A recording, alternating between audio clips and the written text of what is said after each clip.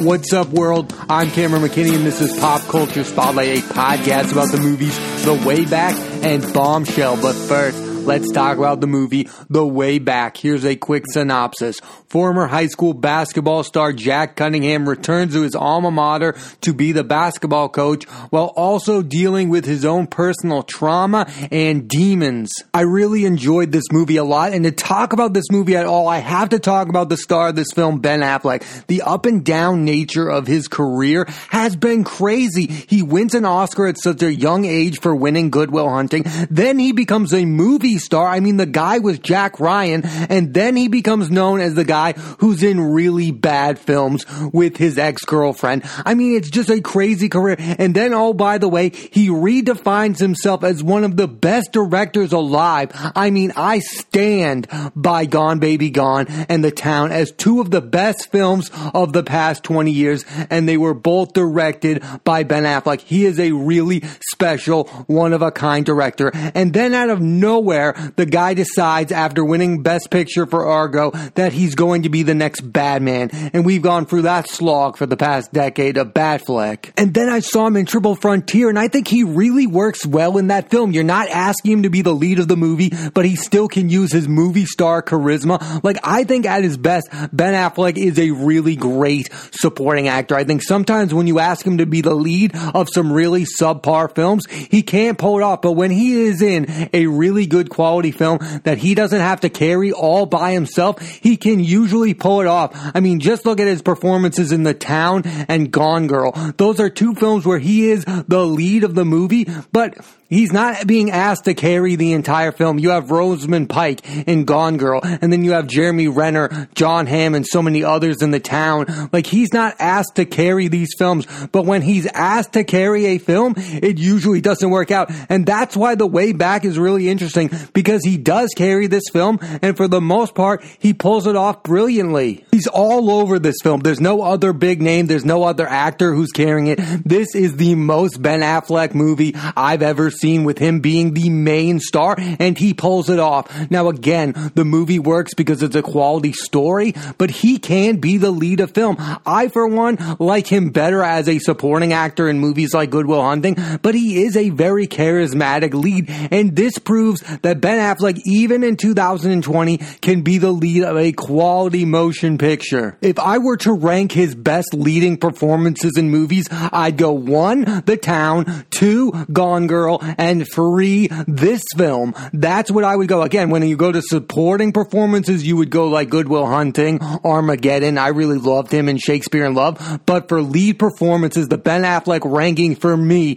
is The Town, Gone Girl, and The Way Back. And I've said this before, but I'll say it again. The biggest difference between Matt Damon and Ben Affleck, it's not really that much that Matt Damon is that much better of an actor than Ben Affleck. Just look at the directors that Matt Damon has worked with: Spielberg, the Coen brothers, Steven Soderbergh. Ben Affleck has not worked with that caliber of director, and when he does, it usually turns out to be a really good film. Just look at Gone Girl with David Fincher. I think they are at the same level as an actor. I just think Matt Damon is more picky with which filmmakers he's going to work with. And if you're a fan of Ben Affleck like I am, you're going to be excited because there's going to be a lot more Ben Affleck on screen. His upcoming filmography includes the movie Deep Water, which he co-stars with Ana de Armas. He'll be in the movie The Last Duel, which will re-team him with Matt Damon. The two of them co-wrote this script. And, oh, by the way, he will be returning as Batman in the movie The Flash. And he will direct a movie about the making of Chinatown, that detective noir film that famously starred Jack Nicholson and was directed by Roman Polanski.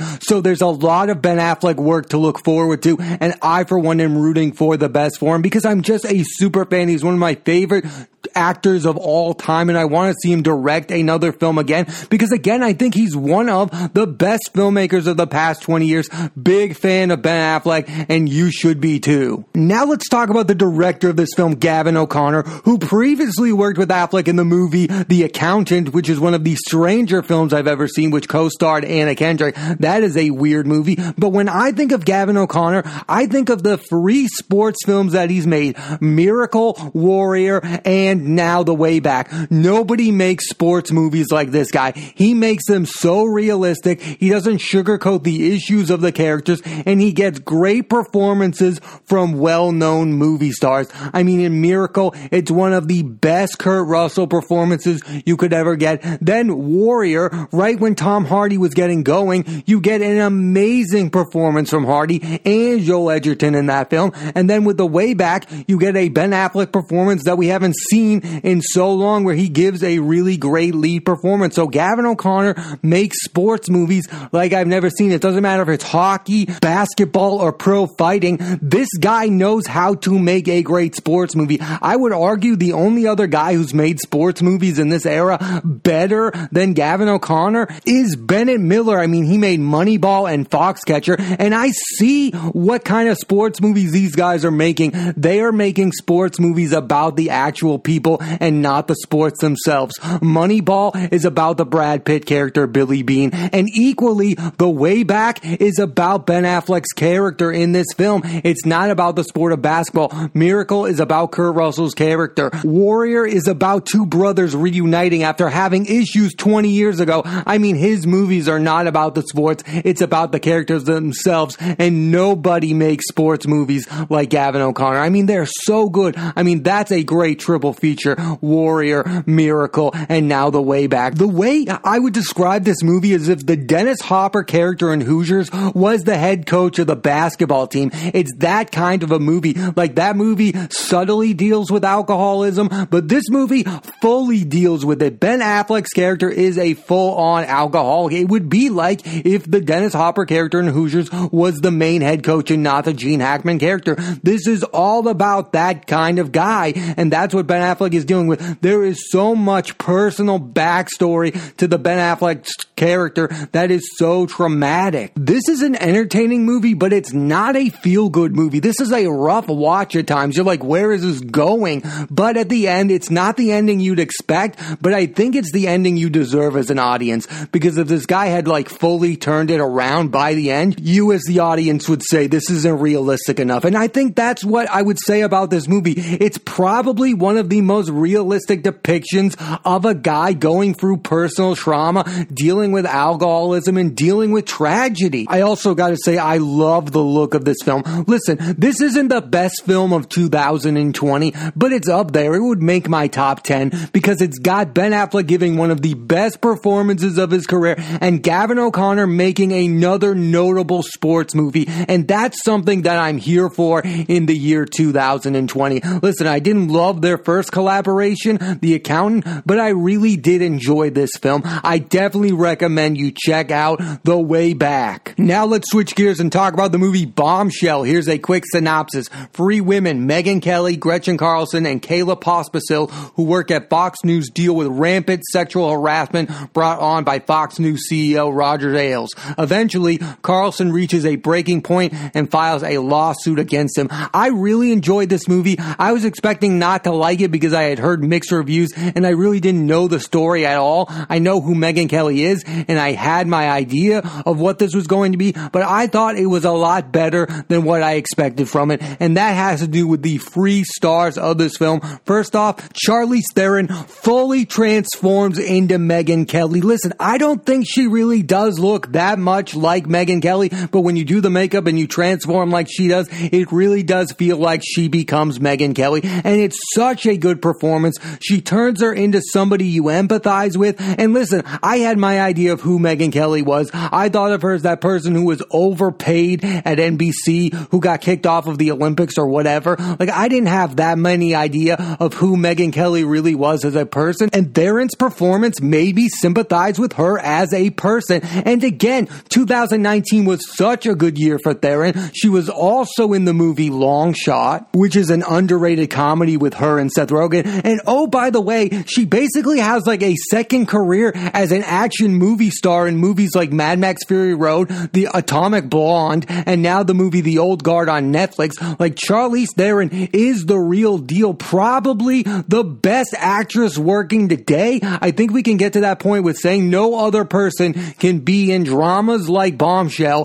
and Netflix action movies like The Old Guard. She's simply one of a kind. I think she's the new Angelina Angelina Jolie. Then you have Margot Robbie, who might have had a better 2019 than Theron. I mean, Margot Robbie starred in Birds of Prey, her own comic book franchise. Then she was in Once Upon a Time in Hollywood, and then Bombshell, which she received her second Oscar nomination. And she's brilliant as this ambitious character whose dream it is to be live on air on Fox News. I mean, I loved her in all three of those movies, particularly in Once Upon a Time in Hollywood. Even though she doesn't say a lot of words, that's a movie star performance right there. And she was, of course, brilliant in Birds of Prey, and of course she deserved her second Oscar nomination for this film. She's fantastic in it. And for her upcoming projects, Robbie is set to return as Harley Quinn in the Suicide Squad film directed by James Gunn, which is a sequel or prequel or whatever it is. And it was also announced she'll be in the next David O. Russell film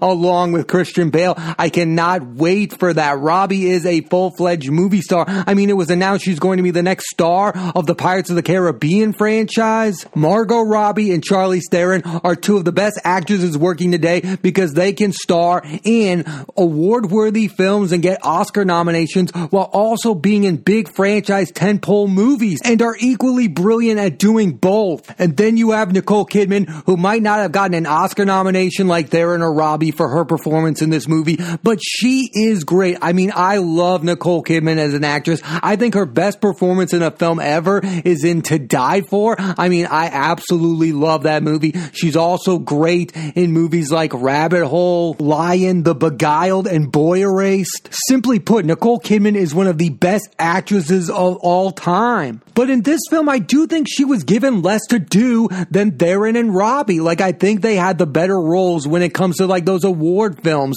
Like, Nicole Kidman was fine in this movie, but I don't think her character got as much time as those other ones did. Now I gotta talk about the two supporting performances in this movie that blew me away unexpectedly. First off, Mark Duplass has become one of the best supporting actors working today. He's brilliant in The Morning Show along with Jennifer Aniston and Reese Witherspoon, which he received an Emmy nomination, by the way. He's great in Tully, which also co-stars Charlize Theron, and he's equally great and brilliant in this underrated film that's on Netflix called Paddleton, along with Ray Romano. This guy is killing it when it comes to being a supporting actor in movies and TV shows. He is simply one of the best working today. Know the name Mark Duplass, because I don't think he's going anywhere. He's a better actor than he probably is a director at this point. And then you have Kate McKinnon, who also was in the movie Yesterday in 2019, and she fit way better in the movie Bombshell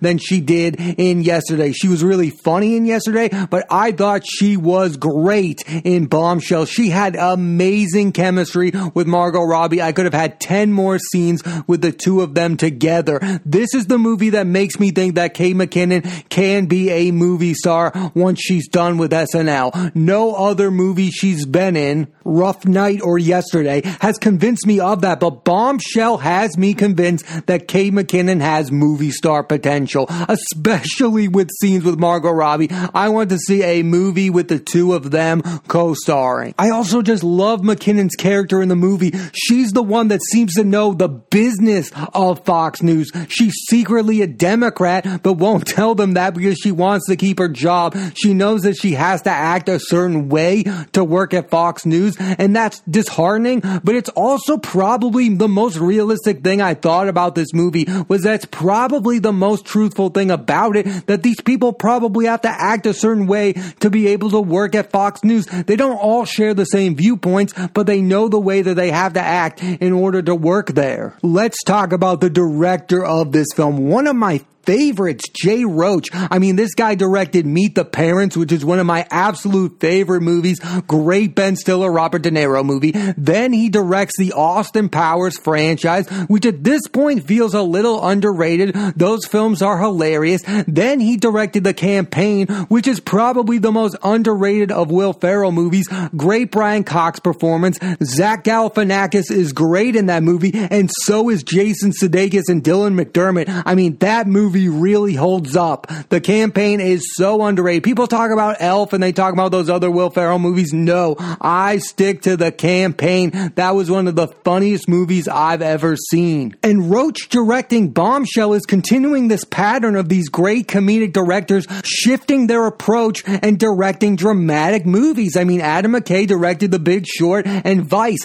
Todd Phillips, the guy who directed Old School, directed The Joker. A lot of people are making that transition from directing comedies to directing dramas. That might just be because of the time that we're living in, but I also think it's about the ages of these directors. They're all like in their 50s, like Todd Phillips, Adam McKay, and Jay Roach. They've all made a ton of comedy. I think they just want to make a different type of a movie, which, by the way, I respect so much because it would be so easy for Jay Roach to just cash in on being a comedy director that I appreciate the fact that he's making this drama that has a little mix of comedy. You can still see his type of movie is Bombshell. Like, it works. Bombshell is a really good movie. The Big Short and Vice are really good movies. Joker is a really good movie. Todd Phillips, Adam McKay, and yes, Jay Roach have all made that transition really well because they've all made really good movies that, interestingly enough, happen to star some of the biggest movie stars in the world. I mean, for Bombshell, Jay Roach has Charlize Theron, Nicole Kidman, and Margot Robbie, three of the biggest actresses in the world.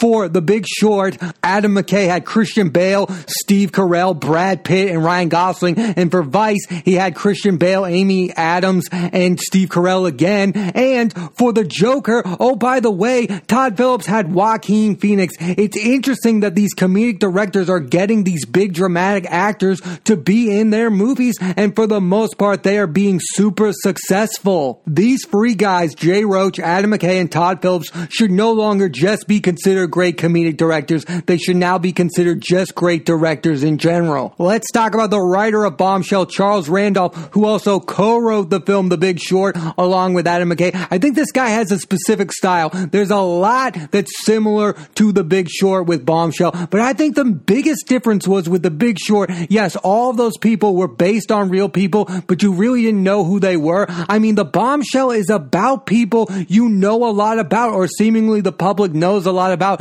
We know about Megyn Kelly. We know about Roger Ailes. We know about Gretchen Carlson, but he was able to use that similar tone and comedic style to tell a dramatic story about these people. But if you have a preconceived notion of who Megyn Kelly is as a person, if you have a preconceived notion of who Roger Ailes is as a person, or who Gretchen Carlson is as a person, are you going to buy this movie? And that's why I think The Big Short was a better commercial success than Bombshell. Maybe some people just weren't buying in to what Charles Randolph and Jay Roach were selling about these people as humans. It's easier to make a movie about people like The Big Short where we don't have an opinion about them, but when you make a political movie about famous people, there are preconceived notions that are going to affect the way you view that movie. It's why Vice didn't really make a ton of money either, because we all have our opinions on Dick Cheney. So it's interesting that a movie like The Big Short was more financially successful